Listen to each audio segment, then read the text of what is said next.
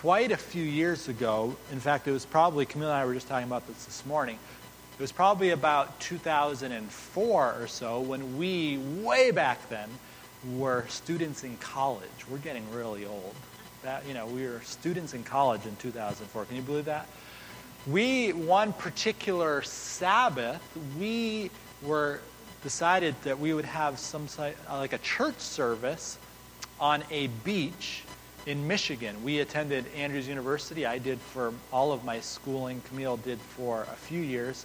And so we went to one of the local beaches, and we were going to just have like an informal worship service on the beach. And as you might know, Michigan, of course, is on Lake Michigan, and so there's really nice beaches that are on this big, huge lake that are almost like an ocean. That's as I like to say, my favorite part of Michigan is about 3 feet off of shore. But that's another story. But we were there, and we were having this worship service. I don't know, maybe there was 20, 30 students along with us, and we were singing praises to God, and we were, someone was preaching. And all of a sudden, as we were there, it was the fall, I think it was the fall, somebody came up with this giant semi. It was just a cab. It was not, there was no trailer behind it, but this huge semi came up into the parking lot, and all of a sudden, these young people, along with an older man and an older woman, filed out of the semi, the cab, and they started marching towards us, and they had big, huge signs, banners on these poles that they were holding. And they came over to us, and they started yelling at us. And they were yelling at us, "You need to repent, repent, repent." And they were trying to tell us that we were going to hell. This is what they were telling us. Now, as we just sat there dumbfounded, we were trying to explain to them, no, we're Christians too. We're Christians. But they would hear nothing of it. They had a message that they were there to bring, and they wanted us to know that we were going to hell because we were not subscribed to their particular brand of Christianity. After the whole experience, which we just were blown away by, we thought it was the weirdest thing, we actually Googled this situation. And we came to discover that this was a family of a mother and a father, and I don't know, six or 7 children, and they would actually go around the country doing this very thing. They had a message to bear. They had a salvation to proclaim, and we come to discover that later on that day they were going to be traveling to the University of Notre Dame, which is just down the highway from Andrews University, and they were going to be doing this very same thing at a Notre Dame football game, where they would stand outside the stadium and they would announce to everybody that they were all going to hell if they didn't repent. As I reflect on that experience, there's a few things that come to mind, probably a few things that come to your mind as well. One of which, though, is that it must be very lonely to be the only people on earth who are saved. Right? Just like a family of 7 or 8 people. This very exclusivist perspective. This attitude which says, we have the truth, and if you don't accept our truth, you're going to hell. You need to repent, and you need to get on board with the thing that we are proclaiming, the thing that we are preaching, the beliefs that we have. It's rather interesting because in this day and age here in the United States of America and in what we would call the Western world, those nations that have a higher socioeconomic situation, higher educational status, more and more people are subscribing to what is broadly termed pluralism. I don't know if you've been driving around town before and you look and somebody has a bumper sticker and it says, anyone know what a bumper sticker says? Coexist. Yeah. We see those people driving around frequently, and this is the prevailing attitude that is becoming more and more prevalent among societies of the West. it is expressed. There was some research that has been done, and I came across some of it this morning. This is in the journal, the Harvard Gazette. This is something that they were commenting on. It says 71% of Americans believe Christians have a duty to be tolerant of other religious faiths and, quote, leave them alone, said Robert Withnow, who is a professor of sociology at Princeton University. This indicates that tolerance is a mark of citizenship, even a mark of Christian citizenship. So more and more people are proclaiming this idea that we need to be tolerant of others, and we shouldn't have this exclusivist attitude that we alone are saved, that we alone are God's people, that we alone have truth. And so there's less and less tolerance for those of us who are intolerant, right? That's, of course, the irony, is that those who are proclaiming tolerance are intolerant of those who aren't tolerant.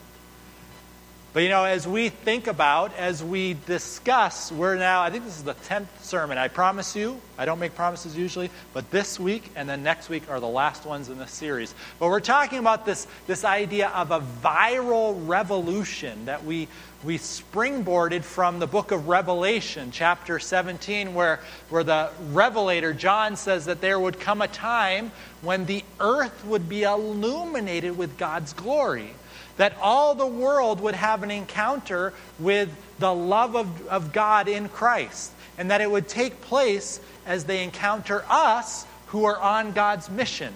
As we allow God to change us. As we allow the gospel of Jesus Christ to so penetrate our hearts that it actually changes us and turns us into gospel-loving, gospel-living, and gospel-proclaiming people.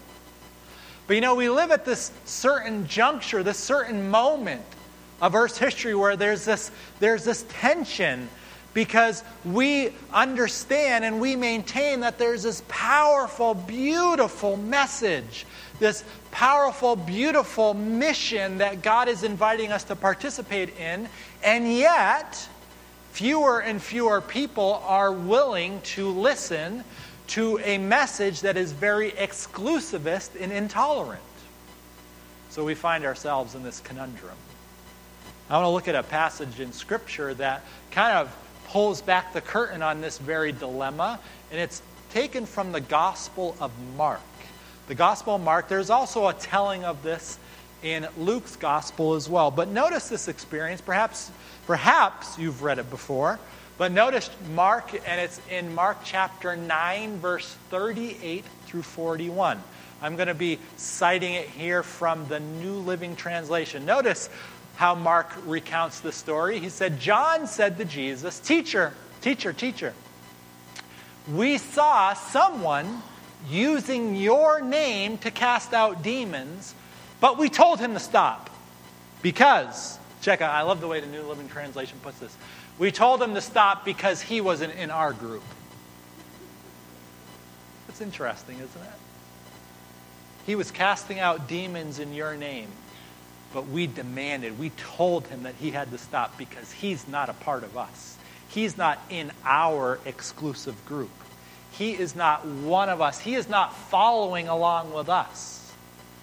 That sounds like an all too familiar attitude. As I said, that story in the beginning, the family in the beginning, they were coming to other Christians and they were saying to other Christians, repent and be saved and turn from your wicked ways. And we're like, oh, but we're also Christians, and they wouldn't hear anything of it. I think this attitude is far too prevalent sometimes in my own experience, in my own attitude.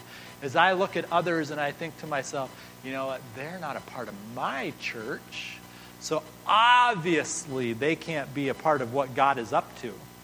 Obviously they can't be a part of what God is trying to do in this moment of this viral revolution. They're not a part of our group. They're not a part of our church. They're not a part of our denomination. They're not a part of what God is doing in us. Now notice what Jesus says. Very interesting. Not surprisingly. But notice he says, don't stop him. Jesus said. No one who performs a miracle in my name will soon be able to speak evil of me. Anyone who is not against us is what? For us. Anyone who is not against us is for us. He goes on to say, if anyone gives you even a cup of water because you belong to the Messiah, I tell you the truth, that person will surely be rewarded. One of the things that we have kind of been surprised to discover as we have, I'm speaking of now my immediate family, Camille and myself, as we have decided to become more outward focused, and as we've decided to become more what is termed missional in our life, as we're trying to meet people and show them Jesus, one of the things that we've been surprised to discover is that if people welcome us into their lives, they may not be conscious of it, but what they are actually doing is they are welcoming Jesus into their lives through us. And if they like us, they actually like Jesus. Very fascinating phenomenon. Now, it's not because we are these great people, and it's not because we're perfect. But as we have allowed Jesus to live in us, why else would somebody who is not a Christian be willing to hang out with somebody who is a Christian, right? And we've had different friends who, for the longest time, we thought, oh, those people have no interest in Jesus whatsoever. And then we came to discover that actually, when we got courageous enough to ask them about Jesus, they expressed interest, and we thought to ourselves, oh, of course. Why would a non-Christian want to hang out with a Christian, assuming, let me put a caveat in place, assuming that that Christian is acting somewhat Christ-like, right? Because there's plenty of Christians who aren't necessarily doing what Christ did or does. But assuming that we're living a surrendered life, Jesus says, listen, if they receive you, elsewhere he actually says this, if they receive you, they receive me. If they listen to you, they listen to me. And so what Jesus is here demonstrating is that there are people who are in all walks of life. There are people who are in all different groups and understandings who are being led by his Spirit into this viral revolution. And they may not dress right, talk right, eat right, believe exactly right now. But Jesus says if they're not against us, they're for us. If they receive you, they receive me. Elsewhere, Jesus put it this way in the book of, oh boy, I forgot to change the bottom slide there. This is the book of John, chapter 10 and verse 16. This is how it goes in the New King James Version. Jesus says, and other sheep I have which are not of this fold. Jesus wanted to make it clear that this revolution that he was inaugurating, this revolution that he was starting, was not just exclusive to the Jewish people. Now, don't misunderstand me. There's this tension, as I mentioned before, that Jesus was seeking to live within. There's this line he was seeking to walk, because there was on another occasion where he was besides this well in Samaria, and he was talking to this woman, and they were going back and forth about what mountain to worship on, and she says, well, we have this mountain that we worship on. And Jesus said, he didn't pull any punches. He said, well, I want to tell you, lady, salvation is of the Jews. Now, what he was not meaning by that is that you could only be saved if you are a Jew, but that the good news of God's boundless love and his saving work was expressed in and revealed through the Jewish scriptures and the Jewish people. So there's this tension that he was seeking to live within. There was this line he was seeking to walk, and that is, on the one hand, there's this beautiful, powerful paradigm, this beautiful picture, this story that God is working out through people who have caught a hold of it. But there's also this reality that others are being led by the Spirit outside of that particular understanding. but he is bringing them in. As Jesus goes on to say, I have other sheep which are not of this fold. Them also I must do what? He's like, I'm not going to just leave them there.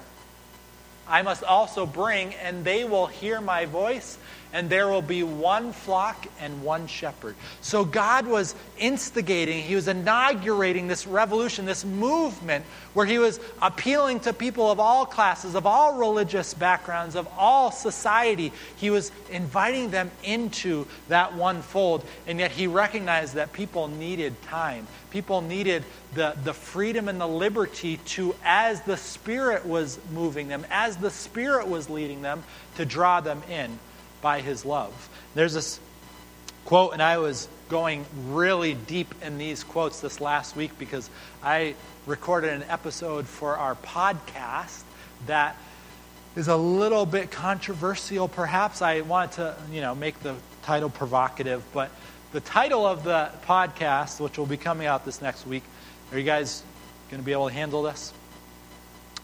It's called Ellen White Hates Tradition. All right, and I'm taking that based upon quotes like this. Check out what she says here. This is from the book Desire of Ages, a couple different places.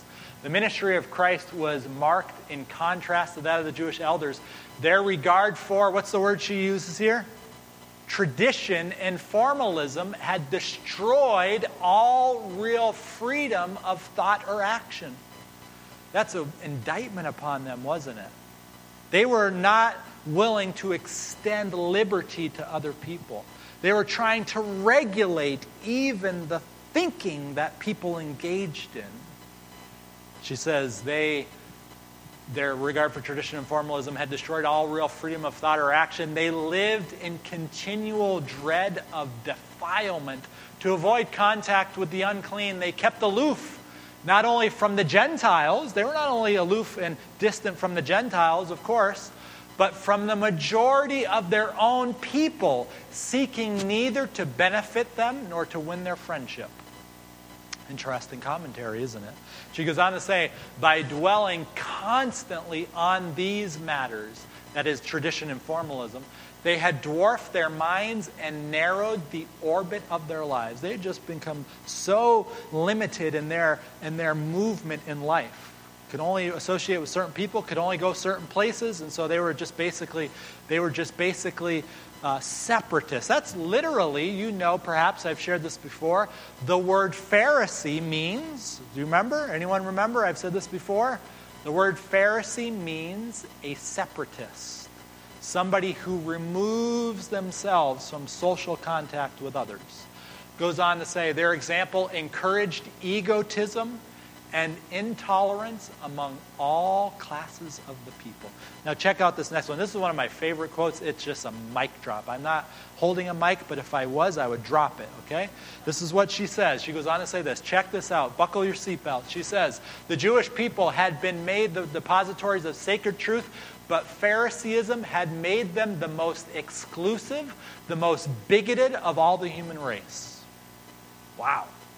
That's pretty strong, isn't it? I try not to post these on social media because I have Jewish friends that follow me on Twitter. I've said a few of these things before, and my rabbi friend's like, we need to talk, Sean. I'm like, yeah, we probably should. But she goes on to say, everything, how much? Everything about the priests and rulers. Now check out what she cites here. Their dress, their customs, their ceremonies, their traditions made them unfit to be the light of the world. They were trying to be so exclusive in their attitudes, so exclusive in the way they dress, so exclusive in the customs and the practices and the ceremonies that they were not even able to be a light of the world. She goes on to say, they looked upon themselves, the Jewish nation, as the world. Can you imagine that? Like they concluded that they were basically the only people in the world. That nobody else mattered. It only matters is what we do, how we act, how we live. There was no sympathy for anyone else outside of the Jewish faith. But check this out. But Christ commissioned his disciples to proclaim a faith and worship that would have in it nothing of caste or country, a faith that we be adapted, that's a key term, to all peoples, all nations, all classes of men. I'm going in a couple of weeks down to Tennessee to go speak a couple of times, and I have a friend down there who's a really good friend of mine. I've known him most of my life, and he pastors a church in the Chattanooga area, and he's invited me to speak there. And I know that his congregation is maybe a little more traditional than our congregation here. And so I literally was just kind of joking with him last night. I said, is there any way that I could get away with not wearing a suit to preach in your congregation? And I said, or would that not be incarnational?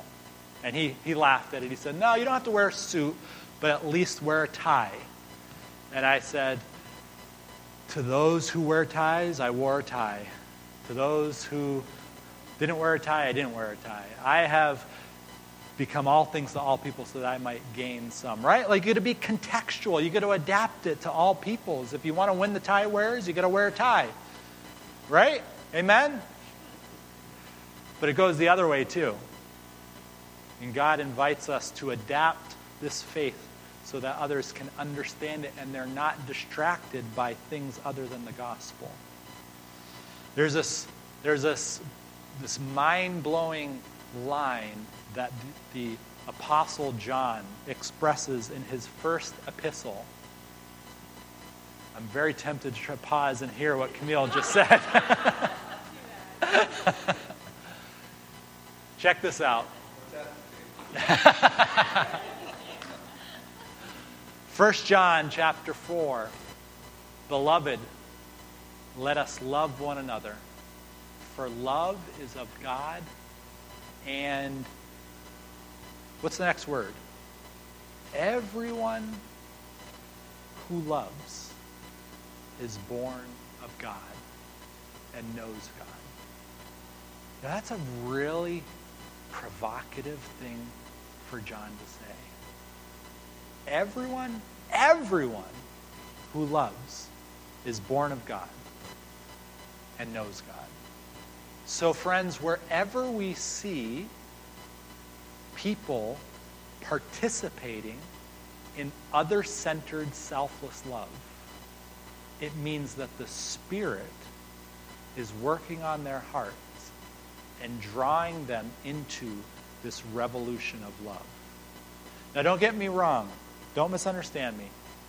It's not this, like, free love thing where, all that matters is just we love each other and, truth doesn't matter. That's not what John is saying. It's not what Jesus is saying. But at the very least, when God is working on hearts, love is the fruit of that and in the expression and the reflection of people who are starting to join up with this viral revolution. Check out, I've been reading the book Thoughts from Mount of Blessing once again, becoming my favorite book from Ellen White. It's just so powerful. She puts it this way: every word or deed of unselfish kindness is an expression of the love of Christ for lost humanity. That's interesting. Wherever we see that happening, wherever we see people participating in other-centered love, that's an expression of Christ's love. It is not earthly rank, nor birth, nor nationality, nor religious privilege. I'm going to ask, don't let the kids in just yet, because I have a little story that I don't want them to hear. It is not earthly rank, nor birth, nor nationality, nor religious privilege, which proves that we are members of the family of God. It is love, a love that embraces all humanity. It is only the Spirit of God that gives love for hatred, to be kind to the unthankful and to the evil, to do good, hoping for nothing again, is the insignia of the royalty of heaven, the sure token by which the children of the highest reveal their highest state. Okay, here's the story. A couple years ago, our neighbor friend, our neighbor kid, one of his good friends lives down the street, and they invited us one Christmas to a Christmas cookie decorating party. And it was going to be on a Friday night. And we were thinking to ourselves, well, it is Sabbath. And I don't know, should we go? It's not going to be typically what we do on Sabbath. But, we felt like the Spirit was inviting us to go and be missional and to lean into life with these people, especially since they had actually changed their time, because usually they do it on Saturday mornings. But they knew that we go to church on Sabbath mornings, and so they switched it to Friday night. And so I took the 3 kids, and I went down there, and it was myself, my children, and Camden's friend, who comes frequently here to church with Camden, and then his 2 parents, who are 2 moms, and also one of their other friends, and then his dad. And, we've been trying to navigate life in that context with our children, and at first we're like, oh man, our son has a friend who has 2 moms. And that's a whole conversation. That do we want to have that conversation at 7 years old with our kid? And I realized, what? As a child, I grew up with friends whose parents weren't in exactly the most ideal of circumstances either. And I didn't grow up to think, oh, that's okay, So we went, and the kids were decorating our cookies, and the parents of both of our Camden's friends, we just sat there, and they were completely, their whole paradigm was turned upside down about what they thought a Christian was. They asked me, well, first of all, the father of the other kid, he said, yeah, I knew some Seventh-day Adventists when I worked in Wisconsin. There was 2 women that I worked with at my work. They were Seventh-day Adventists. He's like, the strangest thing, though, all the women had to be in their houses by sunset on Friday night. I said, really? He said, yeah, the men, they could do whatever they wanted, but the women had to be in their houses by sunset on Friday night. I'm just like, I don't think that is true. And that's certainly not anything I subscribe to. And then the 2 ladies, they were just really curious, and one of them had grown up Mormon and had been ostracized from that faith, and another one had just been kind of Unitarian. And one of the neatest things was when we went to eat supper, they stopped, and one of the women said, now, Sean, we would be honored if you had a blessing on the food. And I thought to myself, I wonder how many of us Christians would be so sensitive to other people's particular belief systems that we would politely honor their practices when they were in our home. The other thing they said is, now, do you guys believe that the Bible is the Word of God? Now, where do you think they were coming from with that question? Because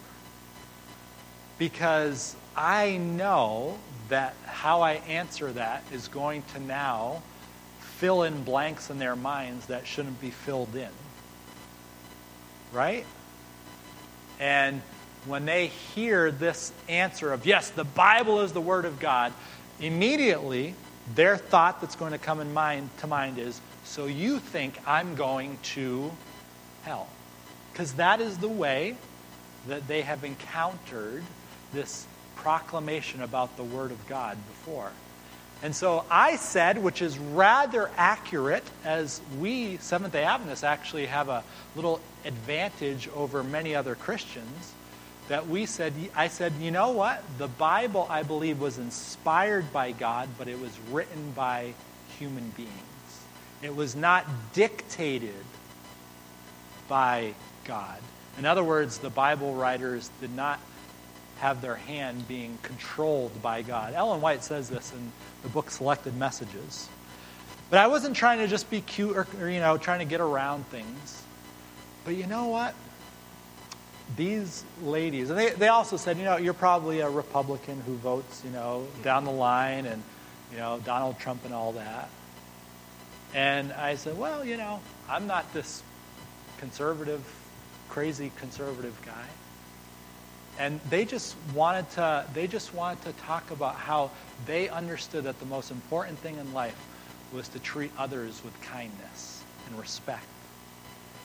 And I left that meeting just incredibly blessed. And I said to myself, you know what? Again, you're going to go out of maybe this room today and you're going to think to yourself, oh man, this guy is off his rocker.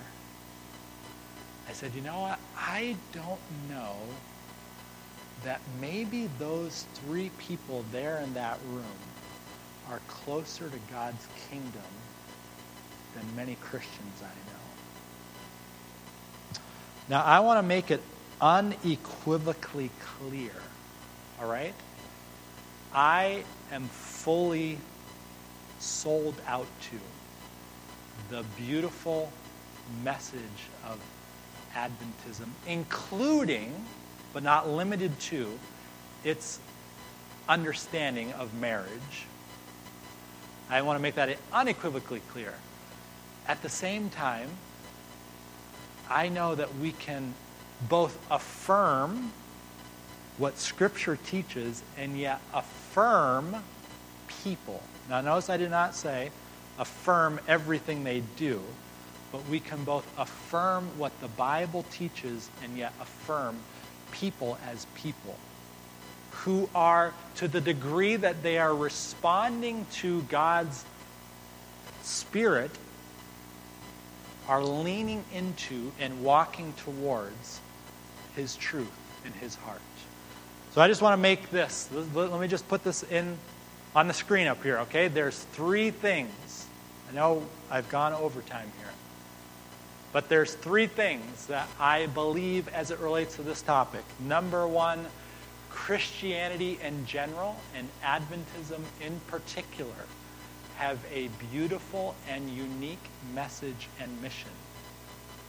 Does that sound resonant with you? However, this message and mission are inclusive, not exclusive. Meaning, we don't look down on other people because they're not right where we are at this moment. And you know what?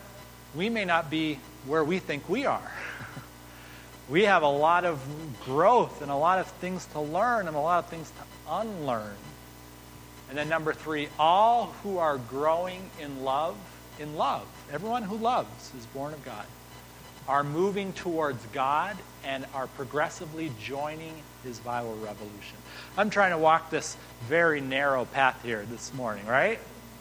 I'm trying to walk this very narrow path. I want to affirm, and I don't want anyone to say, Pastor Brace, my goodness, we could see it coming. He's on his way out the door. He's on his way out of the faith. Not at all. I think God, in Christ, Jesus walked that line. He tried to walk that line so carefully where He affirmed people, He loved people, and yet He had a ridiculously high standard of righteousness. And He walked that line where He embraced people, and He recognized that the Spirit was moving on people even if they weren't exactly where He thought they should be at that time. And so for me, I'm learning by God's grace. This is what I'm learning, that I'm trying to learn. I'm trying to grow. And I am learning that what is more important than where a person is at any particular moment is that they are heading in the right direction. And that takes, of course, a lot of patience and love.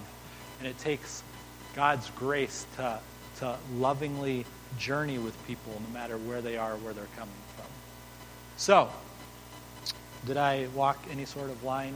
We can get very easily off into one ditch or the other. I would say, however, that if I'm going to err, I want to err on the side of mercy. I want to err on the side of grace. And I want to give the Spirit the opportunity to do convicting and to do leading and to bring people into fellowship with Him. All right?